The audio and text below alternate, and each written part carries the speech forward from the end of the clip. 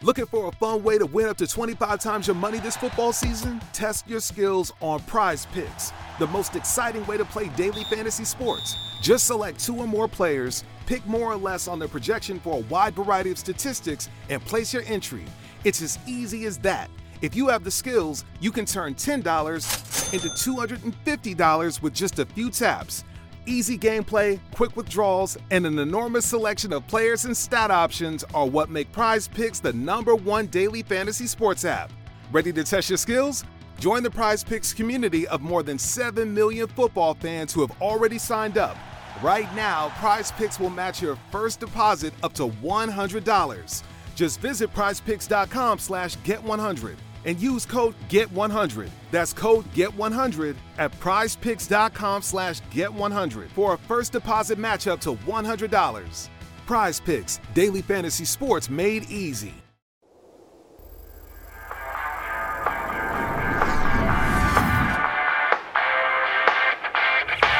And welcome into the newest edition of the Fantasy Alarm Fantasy Baseball Podcast. First and foremost, we'll get into baseball for anyone in the Southeast. Hope you and your families and friends are well with Hurricane Idalia moving through the Southeast in the Tuesday, Wednesday, Thursday, Friday portion of the week here. So hopefully everyone is safe there. And Matt, at the Salesman over on X, we're coming up on a very important day. In fact, by the time you're listening to this, it may actually be the day in question. So Matt, before we get into talking about the importance of September 1st, how is everything going for you? Everything is good. Glad to see that you and all of our FA colleagues that are in the Southeast, including Justin Breland, James Grande's down there. Sure, we have a couple others I'm forgetting. Dan Malin's in Atlanta. Glad to see you all are doing all right so far with the storm. But yeah, I'm good. It is kind of the home stretch of the baseball season here at this point, right? We've got basically a month left, and some teams are streaking in the right directions and some teams are streaking in the wrong directions. I think we all know who the main one there is. But this is a very interesting time of year for baseball. And it's on many different things, both in reality and in fantasy. It seems like we're going to get a little bit of an infusion of young talent coming up here as the rosters expand on September 1st. That's the notable date that we're talking about here. September 1st, rosters expand. And one would think for many teams that we are going to actually see these guys play a good bit. You know, earlier in the year when the Mets were calling up prospects left and right and just to leave them on the bench, which was to the dismay of many. Don't think that's going to be the case for some teams here. But of course, this is the second edition of the week. We'll go down on the farm with Matt Sells here in just a little bit. But before we talk about the prospects, I want to talk about the Los Angeles Angels. I mean, at this point, we need to get one of these, a third grid here, and just put the Angels logo because they're a recurring guest on the show because we talk about them darn near every single episode, and today is no different. They went in at the deadline and basically went, well, this didn't work. Ohtani's hurt. He's not pitching. We need to kind of get what we presume is get under the luxury tax to try to lessen some of the ramifications there. So they just put half the team on waivers. So these guys, correct me if I'm wrong, Matt, but these guys can be claimed and can be used for postseason runs. Correct. If they want, and include the notable names that we're going to talk here, really Randall Grichuk, Hunter Renfroe, and Lucas Giolito. So yeah, I will say I don't remember if the rule about having to be on a 40-man roster by September 1st to be postseason eligible is still in play. They've changed some of those rules around, so that would be the only hiccup I would see. But yeah, for $50,000 to the Angels, you could get any one of these guys. So I had a vigorous debate with one of our subs in the MLB Discord channel the other day when the news broke. A lot of people want the owner fired, and yes, I mean you can't fire the owner, but you know what I mean, to sell the team, right? And he did appear to look to sell the team this offseason until no viable options were around, and then he said, no, I'll just keep it. But And I understand people's frustration that they've had Mike Trout and Shohei Ohtani for several years, and they've only ever gotten Trout to the playoffs once, and Shohei's never been to the playoffs. But is that really grounds to fire or make an owner sell a team? Like if we're legitimately talking about, well, the you have to make the playoffs a certain number of times in a certain number of years, then every owner in the league would have to sell their team after 5 years. Like if the rule is, oh, you have to try to win championships, then you put money into your team and try to win the titles, which is what he's done. Has it worked out? No, that's 100% true. It has not worked out. The Rendon signing turned out to be a disaster. But did anybody see that coming? The guy came off a great year in 2019. He was never that injured with the Nationals. So, it hasn't worked. But as I pointed out to the sub, like, then the Mariners should have been forced to sell when they didn't win a championship, when they had Randy Johnson and Ken Griffey Jr. and Edgar Martinez and, all of those guys on one roster. How about the Braves, who only won one World Series with Maddox and Glavine and Smoltz and Chipper Jones and Andrew Jones, and Fred McGriff was on those rosters.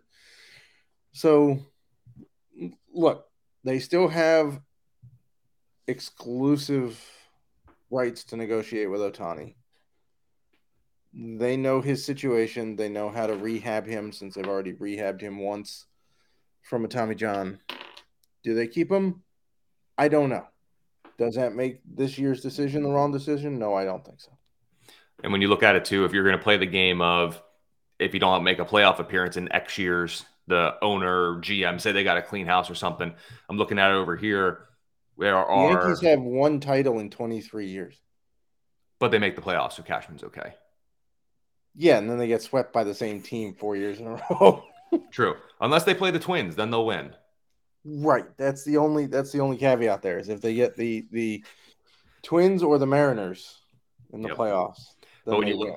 When you look at it, we have 7 teams in baseball that have not made a playoff, or their last playoff appearance was 2018 or earlier. And we're looking at like the Diamondbacks, Rangers, Orioles, Royals, Pirates, Angels, Tigers. A couple of those teams, sure, I get it. But when you look, there'd be such an interesting debate to go around that too, because would owners, the trade deadline would probably not be as fun anymore, because no one would be inclined to tank, because no one's going to take that risk of, if I'm the Orioles, I trade off my best player here, and then I don't make it the next 2 years. Yeah, now I sell the team. Yeah, like that right. Just wouldn't happen. So like, yeah, you can't fire the owner. I mean, it's one of those. It's one of the things. Also, who's going to want to invest? Who's going to want to invest in the sport if you have that much ownership turnover? The guys that are investing in baseball and sports teams in general do it because it's a safe investment, right? Look at the last guy who owned the Dodgers. Mm-hmm. Bought it for a few $100 million, like $500 million. Sold it for a couple billion. You can't get that turnover. And by the way, I believe still owns the rights to the parking lots. So he's still making money off the team. Well, and think about it this way too. Let's say Tigers and Angels have the longest playoff drought. Let's say the Tigers, the owner, they have to sell because they haven't made the playoff in next year's. If you're an owner coming in, do you want to take the chance of trying to get this Tigers team to the playoff in 5 years? I understand they got some talent there. Like it's not like the worst situation around, but like, you know what I mean? Like you're coming in would that really be a safe investment? Because you could be looking down the barrel of every day is one day closer to your last if you can't turn things around with Detroit. Or they come in and they say, we're just going to get rid of all this young talent, try to get major league talent, buy ourselves a playoff appearance to basically reset my clock. If that doesn't work, is that next owner going to want to come in for a crappy team? No, that's what Dave Dombrowski's made his career on as a GM and president of baseball ops. He trades all the young talent to get major league superstars to make the playoff run. Look what happened to Detroit when he did it. He had a Hall of Fame rotation and got swept by the O's, right? Then he did the same thing in Boston. Didn't really work out. and now they've had to rebuild the farm system, and now he's doing it again in Philadelphia. So, as the debate continued, I pointed out that, the teams that win are the ones that develop and sign talent. Like, everybody gives credit for the Dodgers having a boatload of money. But who did they actually really sign to that roster? Betts and Freeman are basically the only two high-profile trades / free agent, right? Max Muncy is a stud. Okay, they got him off waivers from a team he washed up from. Chris Taylor's been helpful. He failed 2 other spots before they picked him up. Cody Bellinger was a homegrown talent. They replaced him with James Outman, who is a homegrown talent. Will Smith is a homegrown talent. Most of their rotation is homegrown. Except for now, like Lance Lynn, they traded for, right? We're gonna be talking about the same thing for years to come with Baltimore. Like, when you look at that core, it's all a young nuclei that they built in-house. Yeah, and the Dodgers now have the deepest farm system in baseball. So if they want to go make a key piece, like go trade for a piece they don't have, they can do it and not hurt themselves. You don't build championship rosters, as Steve Cohen is finding out, by spending obscene amounts of money, watching it fail, and then having the fans get pissed because you spent money and you still didn't get anything. At least Artie Moreno is spending money. He's trying. It's not working out because they need a new player development staff. They need a new scouting staff. I don't know if they need another new GM. That guy's in an impossible, Perry Maniason's in an impossible spot. He's doing better with the same roster that the other guy, who's now failing in New York, didn't do anything with, so I don't know. Yeah, and with a guy like Dombrowski too, he's going to leave you in a bad spot. It's kind of like it's relatable to college football since that's kind of going on right now. But when you bring Urban Meyer in as a head coach, not talking about Jacksonville, we're talking about college Urban. Yep. You're going to win and you're going to be good. And then he's going to leave you in a really bad spot. Mm-hmm. That's just how it is. Did it at Utah, did it at Florida, did it at Ohio State to some extent. More so Florida than Ohio State, really. But that's what it comes down to. So it's interesting to see. We'll see if some of these playoff droughts can get snapped. I don't believe for teams like the Tigers, Angels, Pirates, Royals, that will be occurring. But Baltimore, Texas, and Arizona. Well, maybe Texas. I don't know. Well, true. The reeling Rangers. Third in the AL West now. Yeah, but that's one of those things where if they win 3 in a row, another team wins 3 in a row. This whole thing is going to be like tight, a horse race. They're all within like a game of each other. So most fun. That'll be the most fun division to watch down by far. So we'll have to see how that goes here the rest of the way. But Matt, let's go ahead. Let's go down on the farm with Matt Sells here again. Rosters expand September 1st. So if you're listening to this, the 31st, the rosters will expand tomorrow. If it's the first and you're listening to this, rosters have expanded today. So couple already news breaks that we got. They must have known we'd be recording here on Thursday morning-ish, so they wanted to give us a couple pieces to talk about. Let's go to New York because that's where kind of the biggest ones are. Let's start with the Mets. Ronny Mauricio has finally come up. Yeah, it's taken a little while longer than I think Mets fans and he would have liked it. They were clamoring for him in June. I mean, they've been clamoring for him for a while, to be honest. At least in 2023. I think most people wanted him up over Vientos, but Yeah. So a guy like Mauricio, you look, his overall speed grade doesn't jump off the charts, but he's racked up stolen bases here the past couple of years in the minors, hits the ball really, really, really, really hard. What can fantasy manager expect from Mauricio? Is he a must-add? I know I'll be talking about him a little bit later, but what's kind of your forecast on Mauricio, mainly for the rest of 2023? So for the rest of 2023, all of these guys you have to take sample size into account, right? Are all of them coming up and getting immediate full-time starter playing time? Probably not, unless an injury pops up or they find creative ways to get them in the lineup. So we're talking about numbers with a grain of salt here, right? If we want to pare it down, can you expect 1 month's numbers from a full season at his best? Probably a little below that, right? Like, I think he can get you a few homers. I think he can get you some steals. when he plays and a decent batting average, although the sample size is so small that it's not really going to affect your team, especially in Roto, because you have so many other at-bats already added through the whole season that his, less than 100 probably isn't going to help you. But going forward, I think he's incredibly exciting. I think he'll give you a little bit of everything, right? You can get average from him. You can get on-base percentage. He has a nice approach at the plate.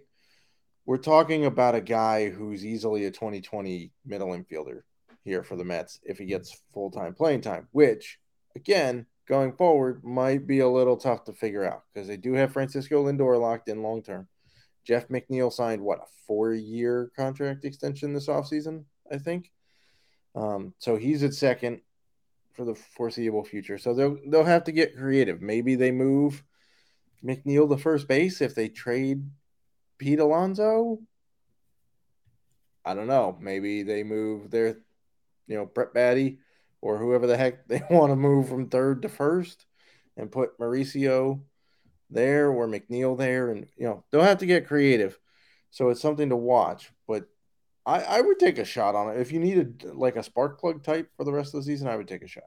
And especially moving beyond 2023. I mean, hopefully we'll see it in 2023, but especially in 2024 with Lindor at short, in most leagues, Mauricio is going to come up with shortstop eligibility. So you're at least going to get to put him there. At this point, I would love for the Mets to get creative and give him 10 starts at third, give him a couple appearances at second. I mean, shoot, put him at first. I don't care, but I would love. His arm is strong enough to play anywhere in the infield. He could even move to potentially like left field if they really get him some starts in the out. I mean, could you imagine going into next year trying to talk about Mauricio? And I mean, like you said, at his ceiling, he can be a 2020 guy, decent batting average with at least for 2024 shortstop, third/second, and maybe even outfield eligibility.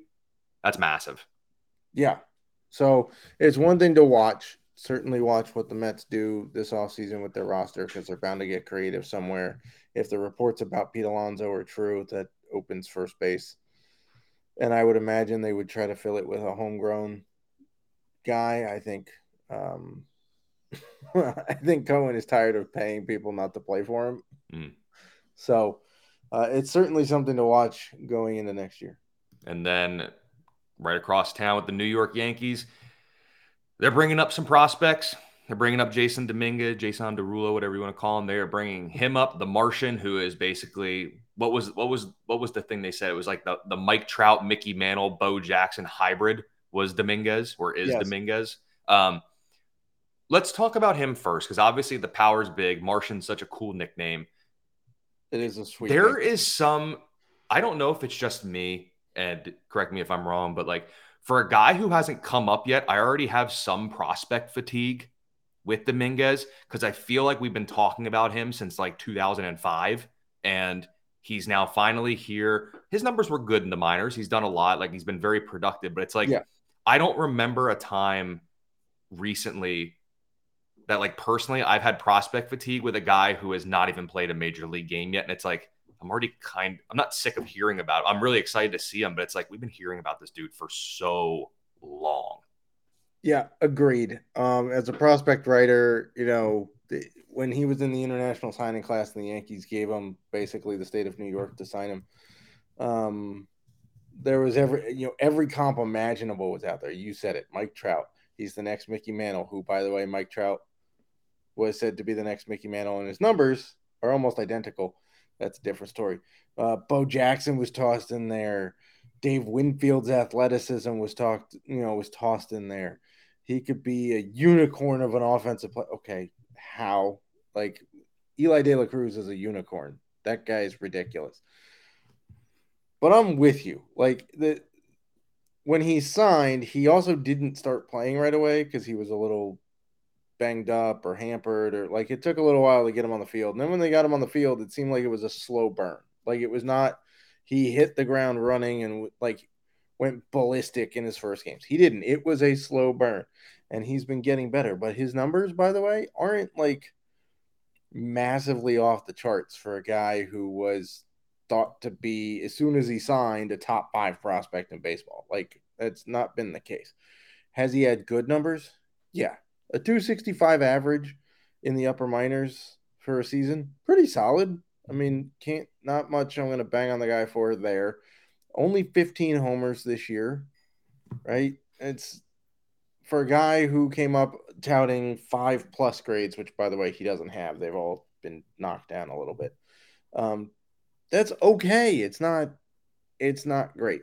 Now, he does have 40 steals this year, and he did have 37 last year, which is impressive. But I'm with you a little bit on the fatigue part of Jasson Dominguez, and I think he was the best guy in the signing period that year, which always gets some hype. Then he went to the Yankees, which is the biggest media team in the league. And he's got a nickname coming in. It's like LeBron with the chosen one coming into the NBA. Mm-hmm. By the way, you want to take a guess as to how tall Jasson Dominguez is for a guy who's getting all these wild comps and has the nickname the Martian? You want to guess how tall he is? I mean, given how tall the Yankees outfield typically is? I mean, you'd want to think, I know it's not the case, but you'd assume he's at least, you'd want to assume he's at least 6'3", 6'4", 6'5", and I know that's not the case, but he's 5'10". So, I'm thinking, like, when you hear the Martian, I'm like, that's cool. That's probably like a 6'4", 240-pound middle linebacker. Who's like tall, lanky, does everything. Like he's or Shohei Ohtani's a Martian. Because I think of that photo with like Aaron Judge and Jose Altuve standing together at second base. Exactly. And it's like this. But nope, Dominguez is 5'10". Joey Gallo got off the bus with the Yankees when he was traded there and said he felt small in that outfield. Yeah. What's Dominguez gonna feel? Very small. Yeah. But definitely, he's at the very least, he's still a guy that you want to pick up, spark plug, get a little bit of power, a little bit of speed, help you out. And if you play in OBP leagues, the one thing we've seen throughout every level of the minors, draw a tremendous amount of walks. The power's kind of come and gone a little bit. It comes in waves. The average it's been relatively stable, but the most stable part of his game has been the walk rate. It's been double digits at each level. That's going to stay. So a little bit of a boost to him in OBP. And he's still young. He's not a finished product by any means. Could he wind up being a 30-30 outfielder for the Yankees? I don't see any reason why that's not possible. Is it going to happen this or next year? No. Yeah, I think that's a safe assumption. The Yankees also brought up one of I believe he's their top catching prospect in he was a first-round pick of theirs a couple of years ago. Yep. So he's a guy, I believe his offensive profile has gotten a little bit better as he's kind of moved through the ranks. But what can we expect from him? Like the Yankees catching position, post Gary Sanchez has been, well, during the end of Gary Sanchez's tenure, it was not great. And then after Gary Sanchez, I wouldn't say it's improved with the kind of the pedestrian offensive profiles they've run behind the dish of late. What can Wells do? Is this really a showcase for him to begin the year as the backstop for 2024? Is this his best opportunity to showcase that potential? It certainly gives him a leg up in the competition, right? So between 3 levels this year, which I believe he started the year injured, so he kind of started on a rehab assignment with Class A. So most of his games have come at Somerset, which is AA, and Scranton Wilkes-Barre, which is AAA. And between those two stops, he's hitting in the mid 240s. He's got 17 homers in 96 games, 7 steals, which is decent, although I don't expect him to really steal in the majors. He's got slightly below average speed in general, which is, I guess, good for a catcher, but you're still not going to want him to, he's not a steals threat. He's not like a JT Realmuto level stolen base threat. So I think this gives him a leg up. I think he's got a pretty typical catcher's profile. Guy who you'd be happy if he hits 250, you'll settle for 240. He's got 20 homer, maybe 25 homer pop, get you a handful of steals. And that's fine from a fantasy catcher. He's not like a Will Smith type. He's not an Adley Rutschman type. He is not a JT Realmuto. He is somewhere in the bottom of that next tier. Point blank, last one I'll kind of talk about here. What more does Colt Keith have to do to get the call? Not play on the Tigers. Okay. His only problem is that the Tigers suck. So there's not really, they're not going to start his clock if they bring him up now, but it seems to me that AJ Hinch has brought with him the mindset from Houston, which is Houston didn't really call up their dudes terribly early, right? If we think about it, like Jose Altuve got a pretty long burn in the minors. Bregman, they switched his position, but either way, we've seen them take their time, and that's what AJ Hinch came from. But I don't know, because he's crushing baseballs in the upper minors this year. Cole Keith is hitting 315, 383, 566 in 105 games with 23 homers.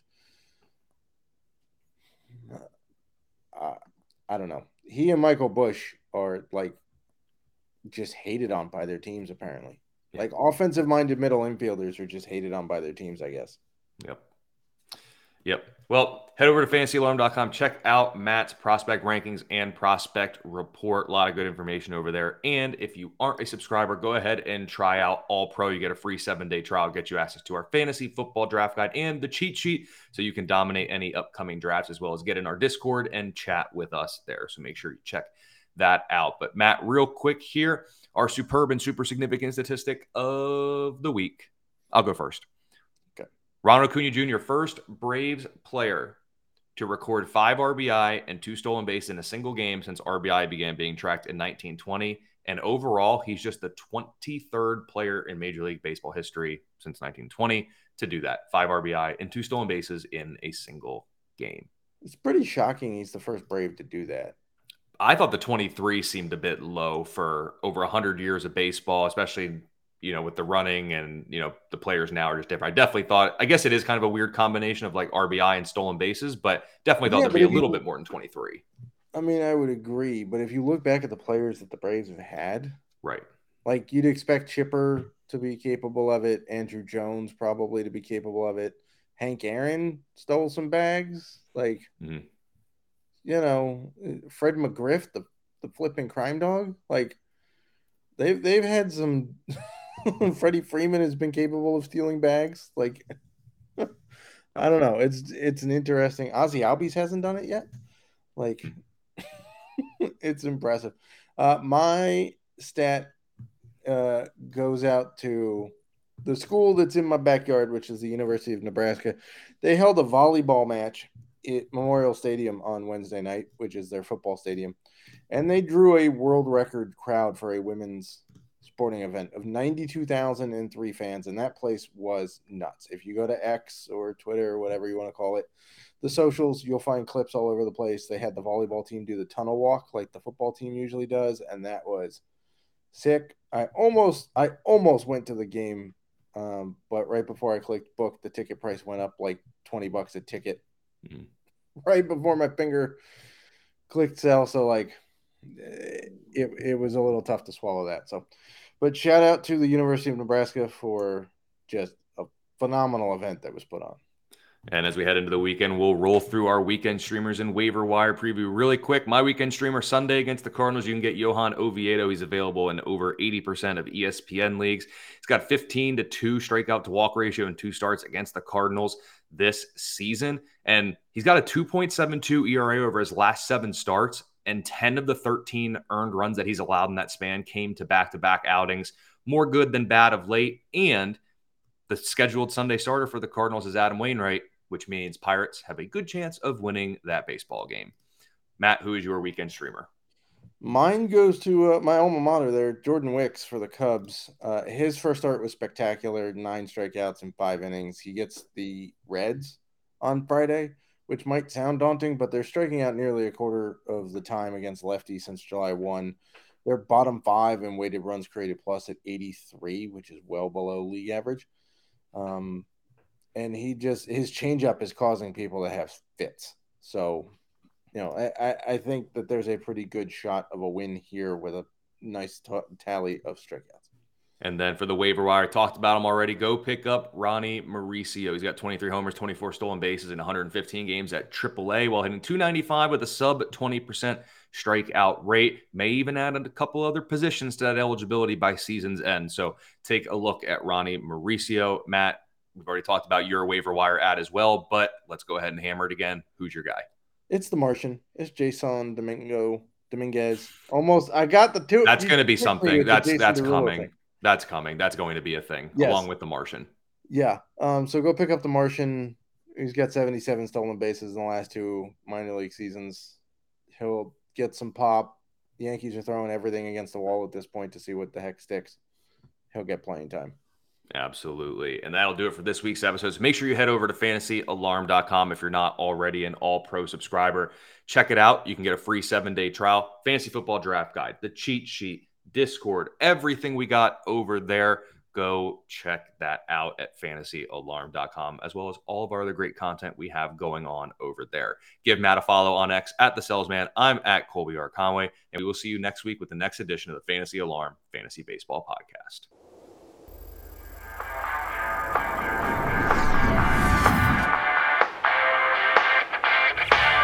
Looking for a fun way to win up to 25 times your money this football season? Test your skills on Prize Picks, the most exciting way to play daily fantasy sports. Just select 2 or more players, pick more or less on their projection for a wide variety of statistics, and place your entry. It's as easy as that. If you have the skills, you can turn $10 into $250 with just a few taps. Easy gameplay, quick withdrawals, and an enormous selection of players and stat options are what make Prize Picks the #1 daily fantasy sports app. Ready to test your skills? Join the Prize Picks community of more than 7 million football fans who have already signed up. Right now, Prize Picks will match your first deposit up to $100. Just visit prizepicks.com/get100 and use code GET100. That's code GET100 at prizepicks.com/get100 for a first deposit match up to $100. Prize Picks, daily fantasy sports made easy.